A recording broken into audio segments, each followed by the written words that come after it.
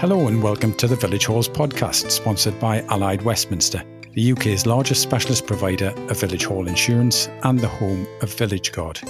According to the latest figures from the Office of National Statistics, around 3.7 million adults in the UK say they feel lonely or isolated.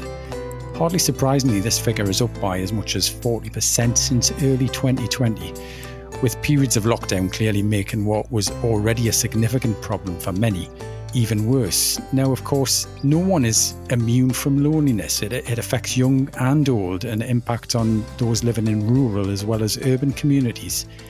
Amy Chambers, who is Service Lead at Leicestershire and Rutland RCC, which is the region's rural community council charity, has been playing a big part in tackling loneliness, and she's kindly agreed to talk to me today about this issue, what they've been up to there, and also how village halls can get involved. Hi, Amy. Good morning, Johnny. How are you? I'm good, thank you. Not too bad on this lovely morning. How are you? Yeah, I'm good, thanks. Good. Now, before we talk about people struggling with isolation, tell me a little bit about Leicestershire and Rutland RCC and also what your relationship is with village halls in the region. Absolutely. So Leicestershire and Rutland Rural Community Council is a charity. Our focus is on providing support and representation to the rural communities across the two counties.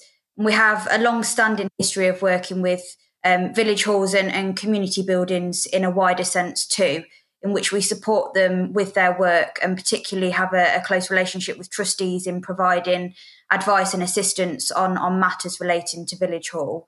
And that more recently has expanded across a plethora of work, looking at helping them to support their communities in terms of overall well-being. And of course, the reason why we're here this morning, to tackle loneliness in their communities as well. And there's equivalents of you as well, isn't there, in different regions? Yes, so it's slightly different names in the different areas, but there are different equivalents to us across the sort of regions in which they do similar work supporting the rural communities within their county. Now, I know loneliness has become a big drive for you there. Why is it something that you've been focusing on so much? So we've just heard you speak there about the national statistics, and the picture is pretty similar for us here in Leicestershire and Rutland. So before the pandemic, the statistics suggested that over 37,000 people across our rural counties, communities within Leicestershire and Rutland suffer from either social isolation or loneliness over the last 2 years. So we see that there's a similar picture, and we also know that has increased, as you say, throughout the current situation. And it's become a primary focus of our work over the last year or so, and will continue to be a focus of our work. As I say, we know that it's going to be on the increase. And so it's very important we tackle that and the sort of effects that has on both mental and physical health as well. And what part can rural communities and particularly village halls, for example, play in tackling this issue? Yeah, so firstly, we, as I say, work closely with halls, and the things that they are already doing, the activities that are in place are absolutely fantastic. And for a large proportion of people, those activities do provide an opportunity for connection and meaningful interaction. And I think that's the thing with loneliness. There's a distinction between loneliness and social isolation. So you can feel lonely, but still be interactive and still have connections. It's that emphasis on whether you find it meaningful and whether it's purposeful for you in your life. Bringing that sense of connectedness can come in many ways. Equally, it's not always a constant feeling. It can occur at certain times, weekends, holidays. And so within communities, although you may feel that there's lots of provision available, there are still gaps in supporting certain people with their own feelings of loneliness or social isolation. There's still a stigma in some sense around loneliness, and a common misconception really that just because there's an active community, that means that there's going to be no individuals suffering, or that there's going to be opportunities for people to become connected, but it's not always the case. Some people may not feel comfortable to interact with informal groups. So groups that are dominated by sort of organised hobbies, interests, beliefs, that kind of thing.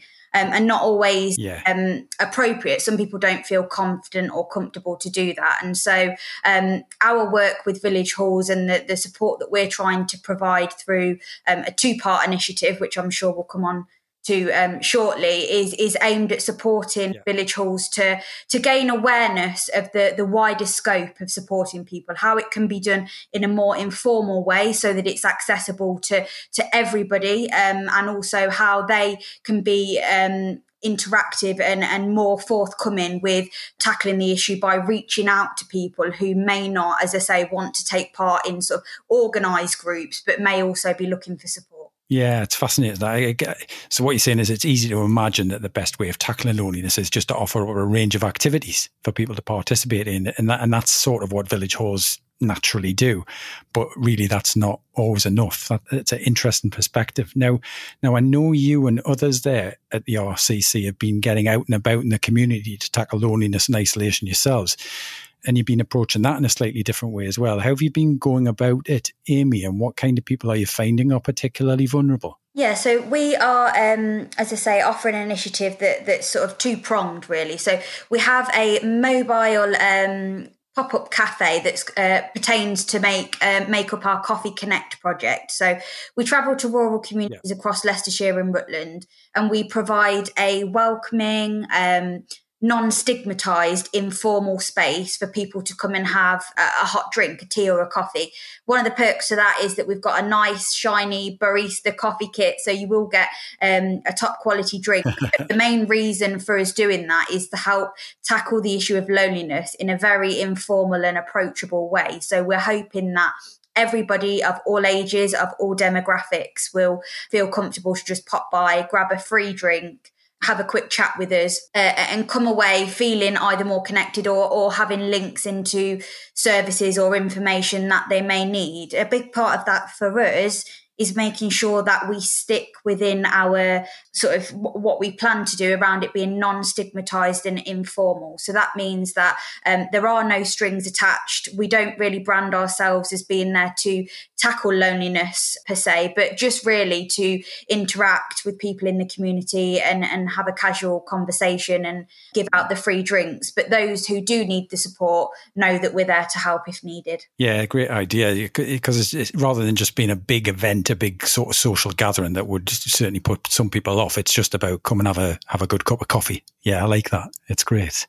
What else? And what else have you been up to? So the other part of what we offer is our In Touch loneliness awareness sessions, and these have been designed to help those that attend to take action in tackling loneliness. And what we'll do in this session is cover the common causes and effects of loneliness to give you a better understanding, but then take you through ways in which you can reach out, connect, help others, and share sort of tools and resources that you can use to do that. So it's all about raising awareness of the subject matter, but then making it applicable to you in your specific community and how you could use the resources that we'll provide to make a difference for the residents that are in your community. So I guess, that's a really good starting point, isn't it, for people who are connected with village halls, for them to understand the issue and then understand a little bit more about how they can tackle it, yeah?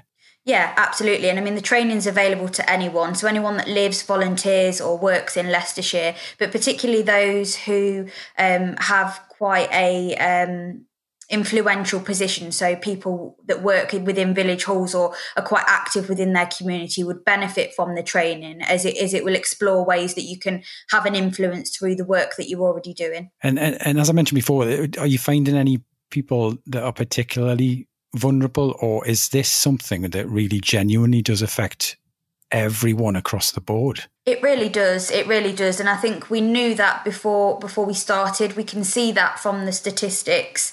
There are high levels within all of the age groups, but I suppose more prominently for us, it's seen through anecdotal evidence, and it's seen through the case studies and the scenarios that arise for us when we are out in the coffee van. Although limited because of the pandemic, we have managed to go out and about and get ourselves out there. And so we've seen a very varied sort of range of people and circumstances from what we've done. Just one example, we visited a location in the northwest of Leicestershire in which we were there for a few consecutive weeks. And over that time, a particular group of individuals who were dog walkers began to meet up regularly. So Coffee Connect was the end point to their dog walking journey. And within that group, there are people of very varied ages. So some younger and some older people. And they themselves had stated that without our support and without Coffee Connect being there, they perhaps wouldn't have connected or interacted with each other. But as a result of coming together and making the connection through Coffee Connect, they've now set up a WhatsApp group, so they regularly message each other, and they actually plan on going for breakfast when the restrictions allow. So it's a real long-lasting friendship, really, that's been created there amongst people of different age groups and different demographics living in different areas of the community who, as I say, otherwise would not have collided and interacted with each other. But there's a real meaningful relationship that's been put up from that, and it's beneficial for everybody involved. It helps to alleviate the feelings, particularly during the pandemic, for everyone. So it certainly is something that affects everyone under every circumstance and to varying degrees as well. Yeah, no, that's excellent. Brilliant stuff, Amy. Is there anything else you'd like to get across about this or any other issues? Yeah, I think, like I mentioned earlier, as well as looking at it from the perspective of providing an informal space rather than structured services, there's also an element to thinking about this from the perspective that, as I say, not everybody that you perceive to be happy and connected is.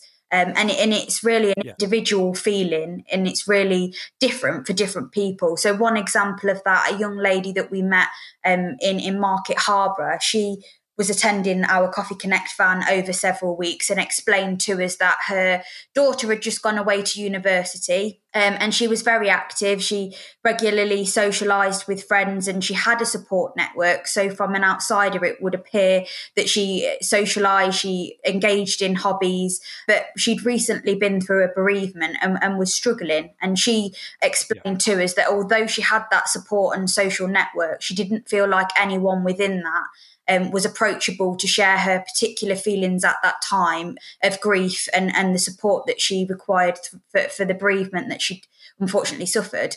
From coming to Coffee Connect, having that opportunity to speak to somebody that she didn't know, which is sometimes the case, and just offload her feelings and also gain some information on signposting of where she could then go for support was really useful for her. And it just further highlights the issue of stigma around loneliness too. So it's just an awareness that not everybody that to the eye would seem sociable and happy is always feeling that way, and deep down they can be suffering with loneliness. Brilliant. Well, thanks for highlighting the problem, Amy, and also for dispelling, two of the myths around loneliness. I suppose the key message here is that it's not always enough to just offer up social activities. That's not going to be the magical thing that's going to change things for people out there in the community. Perhaps we all need to do more to encourage involvement and recognise that not everyone wants to always be part of a group, for example,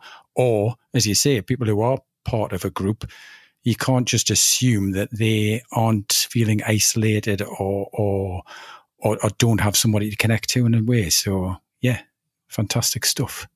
Sometimes it's that one-to-one contact that you talk about that people crave as well, and it doesn't have to be somebody, or they would prefer it to be somebody that they don't know. Yeah, absolutely. I'd agree with that. Well, thanks. You've certainly put a different perspective on loneliness, Amy, and good luck with all the hard work you've been putting in there. And of course, the work you're doing there with Village Halls as well. It hasn't been an easy time, has it? But now there's a real opportunity to turn things around as well. Absolutely. And we're looking forward to moving our work forward now that we can, and as restrictions ease. And as you say, we know that the issue is going to be there more than ever before. And so we're here and ready to support communities in any way we can. Brilliant. Well, thanks again, Amy. And thanks to our headline sponsor and specialist insurance provider, Allied Westminster, for making our podcast possible, and whose services you can discover more about at villageguard.com. And to online booking system provider Hallmaster, who also sponsor our show and who can be found at hallmaster.co.uk. You've been listening to the Village Halls podcast, a unique and listening community for Britain's village, church and community halls, and anyone interested in the vital community services they provide. We'll be back again in around 2 weeks' time with another episode, so if you haven't already, please visit thevillagehallspodcast.com to subscribe, sign up for updates, link through to our social media pages, and to find out more. Until the next time, goodbye for now.